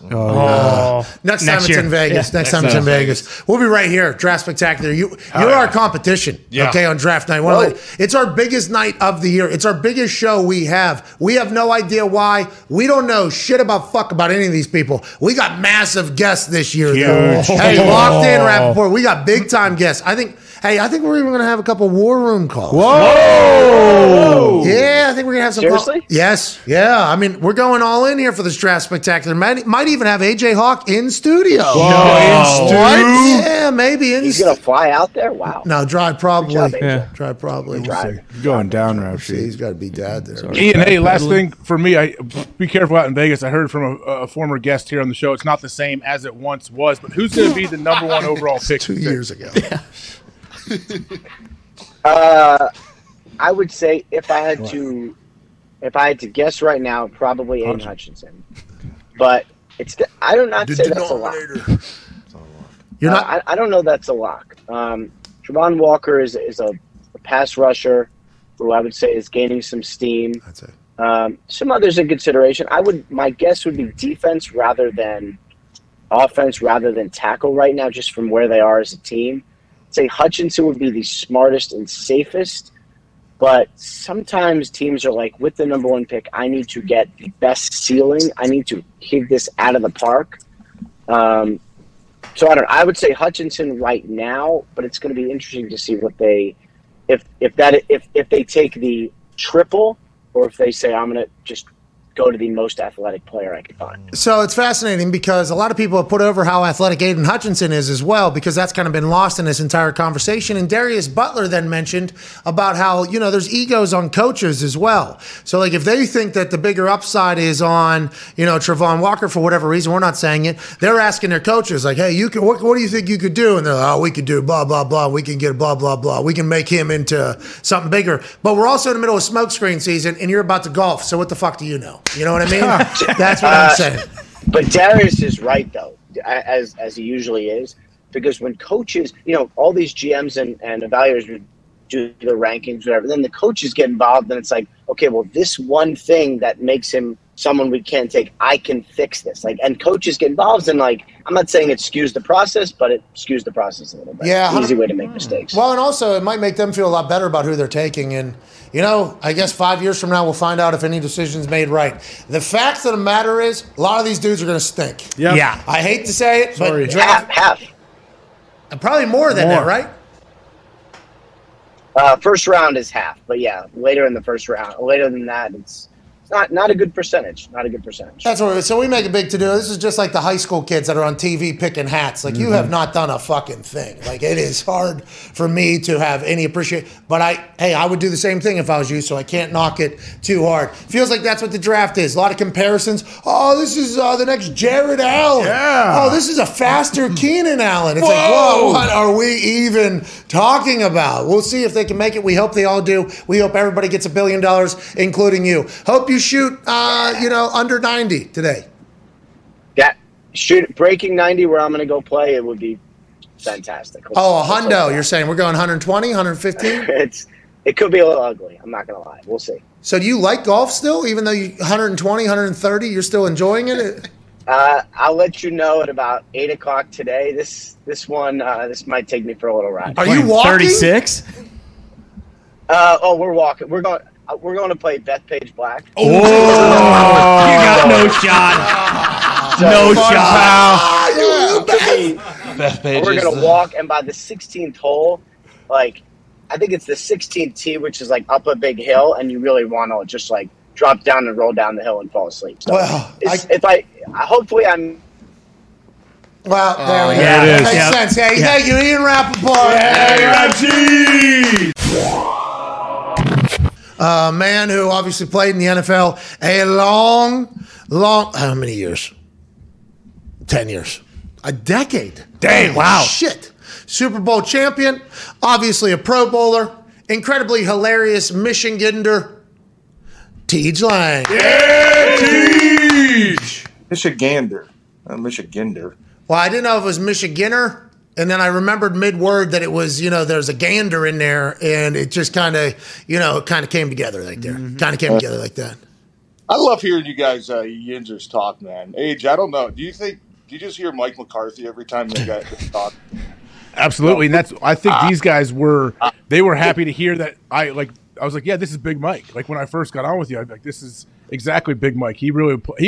Big Mike would do well on this show, I think. We appreciate the fact that Big Mike sounds like a Yinzer then. As soon as we heard it, we're like, no. And then AJ was like, no, he had pictures of like the stadiums and his house and his office and everything. He's super Yinzer. We're very happy for him because Pittsburgh, hockey time. Let's chit-chat a little bit here, Tej Lang, about the off-season moves for the Detroit Red Wings. Your offseason's beginning very, very soon. No playoffs, nothing like that. Will you all watch the Penguins, the greatest program in the NHL, and say that's what we need to do? Or do you think the stubbornness of we were around when they were wearing, leather helmets, and that's when we were good? Is there anything that can happen this offseason, maybe make you guys a little better? It's good for the NHL when you guys are good. It's been like 50, 60 years at this point. Teach. Is this supposed to be like a feel-good Friday, positive Friday? Yeah, you're right. I'm so sorry. Sorry. I love you. Love you, Teach. Love you, Teach. When you have tradition like the Red Wings do, you just got to get back to basics, And obviously they're going through a little rebuild now, but they've got some nice young talent. Not too sold on the coaching staff as of yet. Maybe there might. Whoa, keep it positive. Yes. I think it's continuing to develop the young guys, and Steve Yzerman is the guy. He's the guy that I think we all trust. He showed he could do it in Tampa. I mean, look at what Tampa's been doing for the last 5 years. Steve Yzerman built that team. So, look, it might take a little bit longer than we'd all like to, but Red Wings just posted a shutout last night, man, against Carolina. They're a pretty damn good team. So they've got the potential there, maybe a couple more pieces. I'd like to see them. The one thing about hockey that the Red Wings have been lacking the last couple of years is just kind of that physical style of hockey, right? Having a guy like, I know we Gino probably, Malkin. but no, not Gino. He's a scumbag. He got suspended. Like Tom, like he plays. You know what I mean? The style of game he plays, that type of dude that everybody hates, but if he's on your team, you love him. I mean, just because he kind of sets that tone. I'd like the Red Wings to maybe try to pick up a few more of those pieces because that kind of brings you back to Detroit hockey, toughness, that's right. Darren McCarty era, all that good shit that we all used to love and grew up on. I think, look, hockey's a different game, but I'd like to see a couple of those guys and kind of set the tone. I got no problems with Darren McCarty, by the way. I heard Darren McCarty heard what I said about the Red Wings. Hey, Darren, if they were like when you were playing, it'd be a much different story out of my mouth. That's right. That's right. But for now, we got like the greatest program of all time. Sidney Crosby, greatest player of all time. It's hard not to get arrogant about that, but let's go back to what you were saying about Darren McCarty and a little bit of toughness and guys that you would want on your team, not on anybody else's team. It feels like Motor City Dan Campbell is one of those guys that you would love to have on your fucking team, okay? He feels like he fits the mold perfectly for Detroit. He loves the challenge. He's always himself. He's very transparent. 3 picks within the first 34 picks. 2, 32, and 34. What do you think they're doing? Because Kenny Pickett's in town right now. I know you're close with the Lions organization. You do some work with them. What do you think they are missing, and what do you think they should focus on? And is this quarterback shit real? No, I think the quarterback stuff is all a facade. This is smoke screen season. I think a couple weeks ago there was a ton of hype around Malik Willis possibly being there too for the Lions. I don't see it. Only the biggest part because I think Jesus. I think they believe in what offense. Probably not upper echelon quarterback, but good enough to win you some games. But no, I think there's just so many damn holes on the side of the ball. What are you doing? Well, TJ, his vacuum just exploded because he tried to sweep up fire. This has happened before. He smokes these goddamn cigars. I hit my mute button as I was vacuuming up some ash. Yeah. And that thing sounds like a computer crashing. We thought you were cyber attacked in the middle of that answer. The first time we heard it, we were all like, oh shit, something just blew up. It's him vacuuming fire because his cigars catch fucking everything over there. I mean, we're happy you're okay, AJ. Yeah. You too, too, TJ. We thought. I thought a plane was coming through the fucking. Sorry, continue, Teach. I'm sorry to cut you off there. I don't remember what I was saying, AJ. It's a facade. The quarterback is just. You think it's bullshit? They're playing the game a little bit. Yeah, I think it's with the number 2 pick. Look, I think in a perfect world, they'd probably love to trade out, as most teams in the top 5 would, but there's just nobody really there at the top 5 that's worth, I think, giving up a bunch of capital to go up and get. I mean, all those guys are kind of mixed in the same group where potential talent, yeah, but are there any surefire, number 1 picks, number 2 picks? I don't think so. It's going to be interesting what happens. So I think they're going to have a hard time trading out, but I think it's just got to be defensive. I mean, you look at the defensive ends that are probably going to be there. Hutchinson sounds like he's probably going to go first, but then you got Thibodeau and even Walker from Georgia that can be really, really good pass rushers in the league. So I think with the Lions, it's got to be at least one of those 3 guys. When you watch the team play last year, I mean, their defense wasn't horrible last year. I mean, with how much you look at the roster and you're like, God, there's not really 1 or 2 dudes that you got to worry about. They played pretty solid ball for the majority of the season. And, I mean, there was a stretch there right about mid-season where, they were holding teams to, 17, 16, 19 points. I mean, you play that kind of defense in the NFL, you should at least be a 500 team, right? So, but that was the glaring weakness last year was just the ability to generate a pass rush, especially late in the games. I mean, they had a chance to win a couple of those late games, Baltimore, Minnesota, where you get one stop there and the game's over, and they couldn't do that. So I think it's got to be, at least with the first pick, the second pick, I think it's got to be probably defensive line / edge rush type guy. Teach, what's the vibe there around the team with the fans and everything? You guys have the draft coming here soon. $200 million. Woo! Yeah, hell yeah! Are people still on board with Motor City Dan Campbell? Like, are they still all in? There's a ton of hope. Like, hey, these guys are going to turn it around. I think so. Yeah, I think so. I think obviously last year was kind of the first time I thought around Detroit where there were realistic expectations. People knew that this was going to be a little bit of a project team, and with Brad Holmes and Dan Campbell coming in, I think kind of rejuvenated the city a little bit. So I think there's definitely a lot of optimism. Now, you guys know, like I do, I mean, you get kind of that free ride the first year. There's a lot of excitement, a lot of hope. Oh, yeah. But you start getting into year 2 and you're still not winning many games, that fades away really quick. So, but no, I think there's a ton of hype right now just with the draft coming up and having 3 of the top 34 picks. You got Hard Knocks coming to town in the fall. That's going to be awesome for the Lions and for Dan Campbell. A lot of people get to see the football side of him rather than just the press conference, pony show that he puts on sometimes. And then you couple that with the draft coming in a couple of years. Look, I think there's probably more excitement around this team now than I can remember, at least in the last maybe 4 or 5 years. So I think a lot of people are really excited about the direction that Dan and Brad can hopefully take this team in. It sounds like you think people don't respect his football acumen enough. Have you been around him and watched film with him, or are you just talking about when he took over the offensive play calling, the team seemed to do much better, and you assume his football acumen is super high? Yeah, no, I think just talking to a lot of guys, I mean, I don't really get to spend a ton of time with them, especially last year with a lot of the buildings kind of still being in that COVID protocol. Hey, it's still a thing, by the way, from what we've heard. Yeah. Mm-hmm.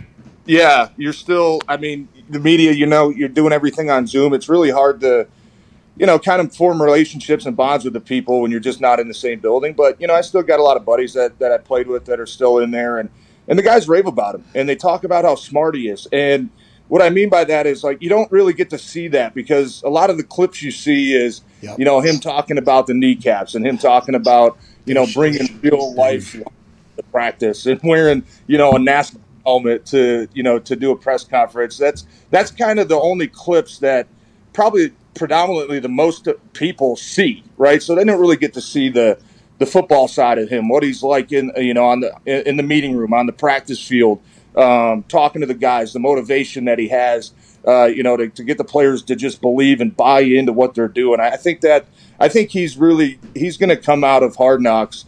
I think a lot of people are really going to kind of change their mind, maybe from thinking, okay, maybe he's just a meathead type of former player, to understanding, just his knowledge of the game and how smart he is. I think it's going to be good for him personally. Hey, Hard Knocks was great for us Colts fans to watch and follow along, and then they lost, and that's what Hard Knocks teams do, I guess, is they lose. So, hate to break it to the Lions. I know this is going to be a surprise, but stats say you guys probably not going to be good next year. Yeah. Maybe you're out. It's not good. It's not good. And maybe during Hard Knocks, they'll be able to pay Calvin Johnson to have a cameo. Ooh. In Hard Knocks, and then they can pay him back his money, and then the curse is gone. TJ? Yeah, I'm with you, man. I'm with you. I think from what I've understood, that situation has gotten a lot better. So, well, good. I hope so. All right, here we go. That's good news. I think it's improving. Okay, that's good news. Go ahead, Ty. TJ, I think it was on Masters Sunday. You put up a picture of that sweet fucking setup you have in your garage. How's the golf game doing, and how much better at golf are you than AJ? It's the golf game it's second week April, it's still a little rusty. We're not there yet. I played yesterday. I'm telling you, I don't know how the weather is down in Indy, but I think the whole Midwest is going through like this cyclone type thing right now. I played yesterday. I swear to God, it was probably 50-mile-an-hour winds. Yeah, it's been breezy.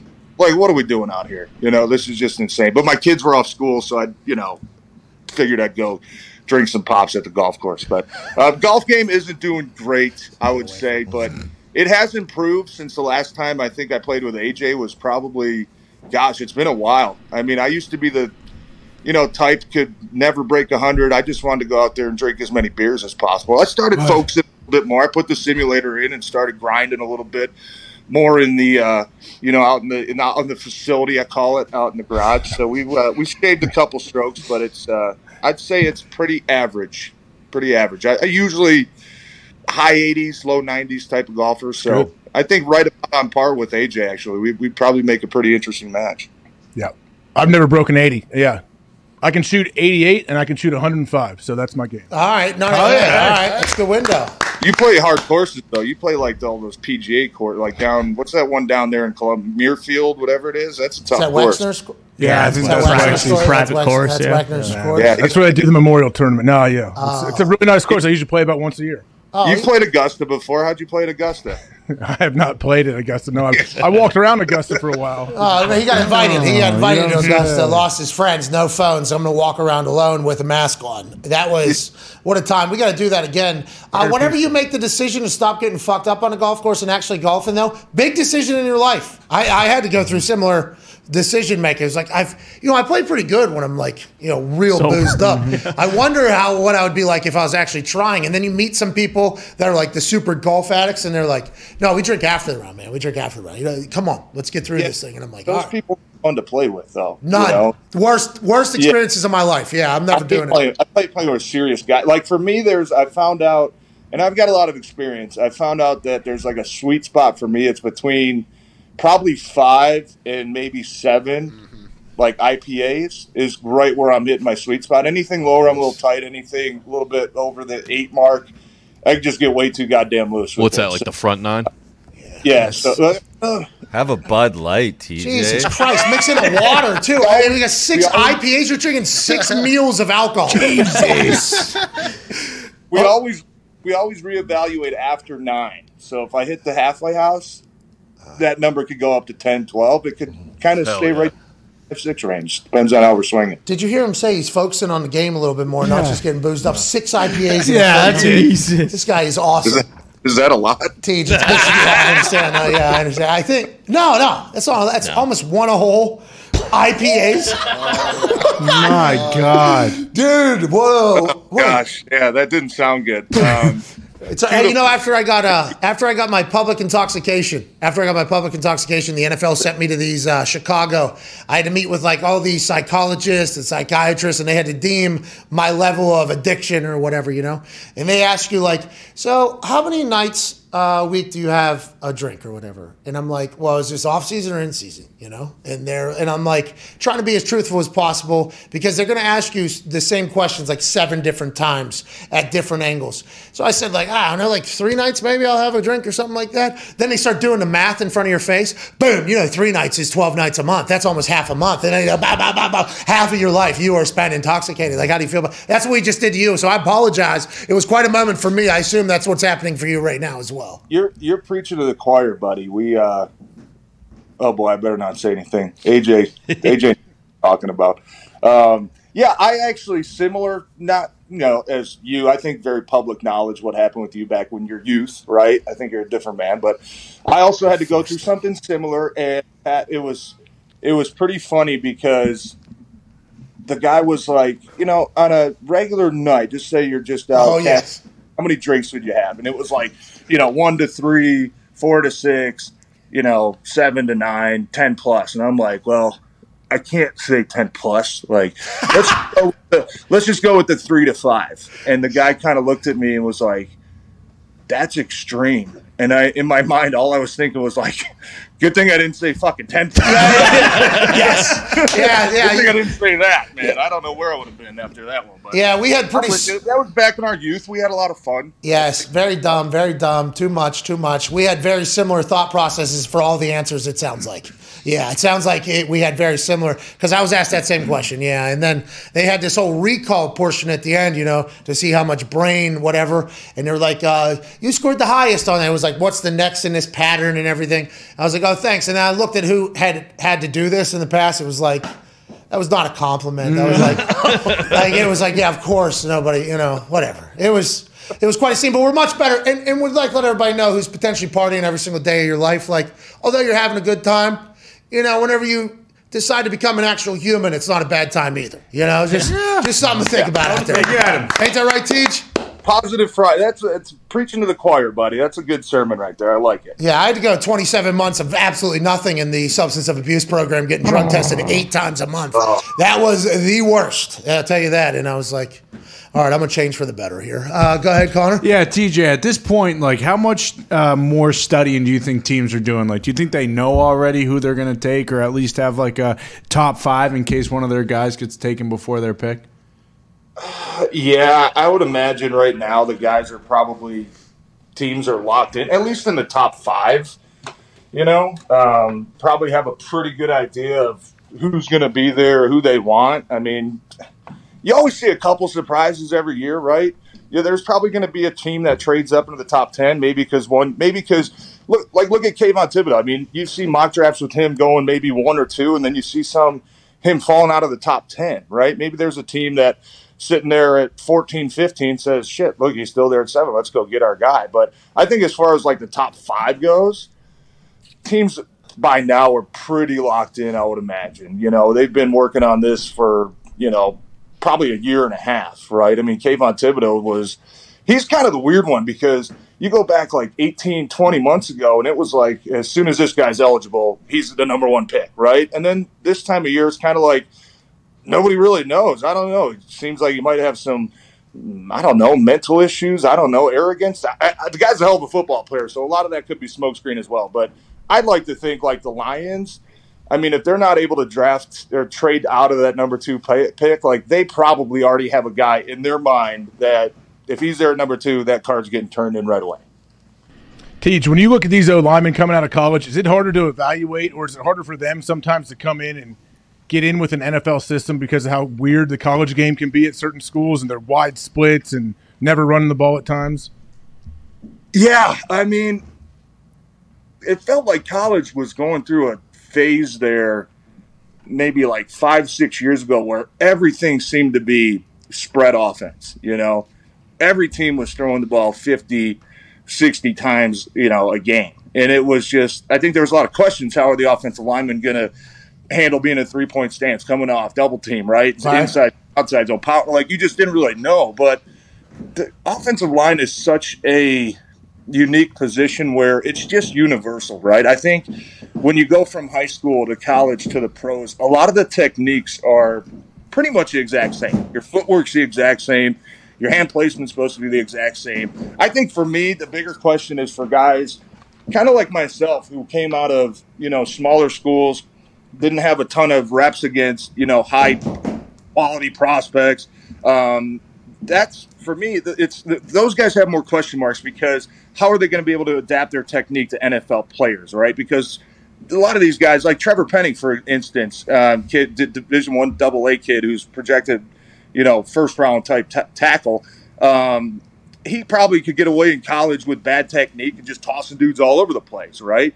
How quick is he going to pick up on NFL technique, knowing that, okay, you can't just do that. You're not going to muscle, any NFL defensive ends out there. So I don't think there's a huge, worry about offensive linemen when it comes to playing the spread or anything like that, pass protecting, because that's usually a position that translates. Evan Neal's going to be a guy that translates from Alabama to the NFL. Ike Ekwonu, he's going to be the guy. His game's going to translate to the NFL. So I don't think it's probably a hard position to at least, kind of gap out somebody's ceiling, how good they're going to be.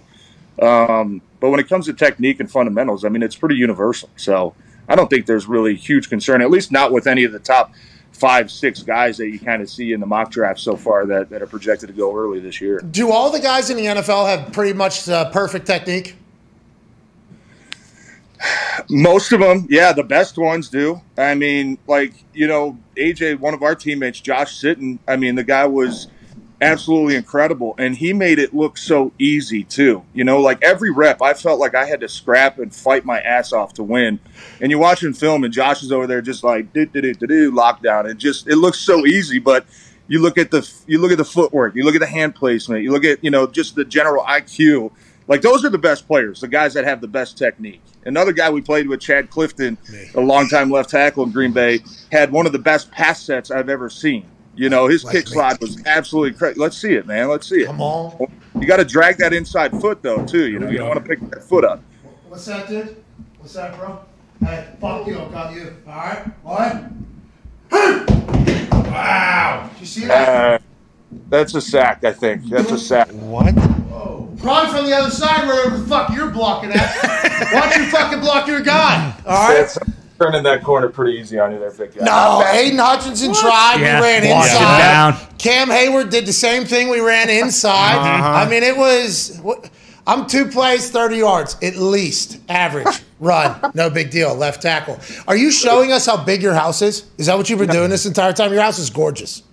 No, you can't even see my house. We have. I've seen a lot of your house. Very opulent. The wainscoting there is beautiful. Great. No, I'm at home with the kids, so I'm making sure they're not messing anything up down in the living room here. That's smart. It's a really nice house. You deserve everything. Make sure Custom crown molding looks like. Hey, good crown molding. Yeah, they don't even understand how nice. Whoa! What the hell's that? That's a champion chandelier.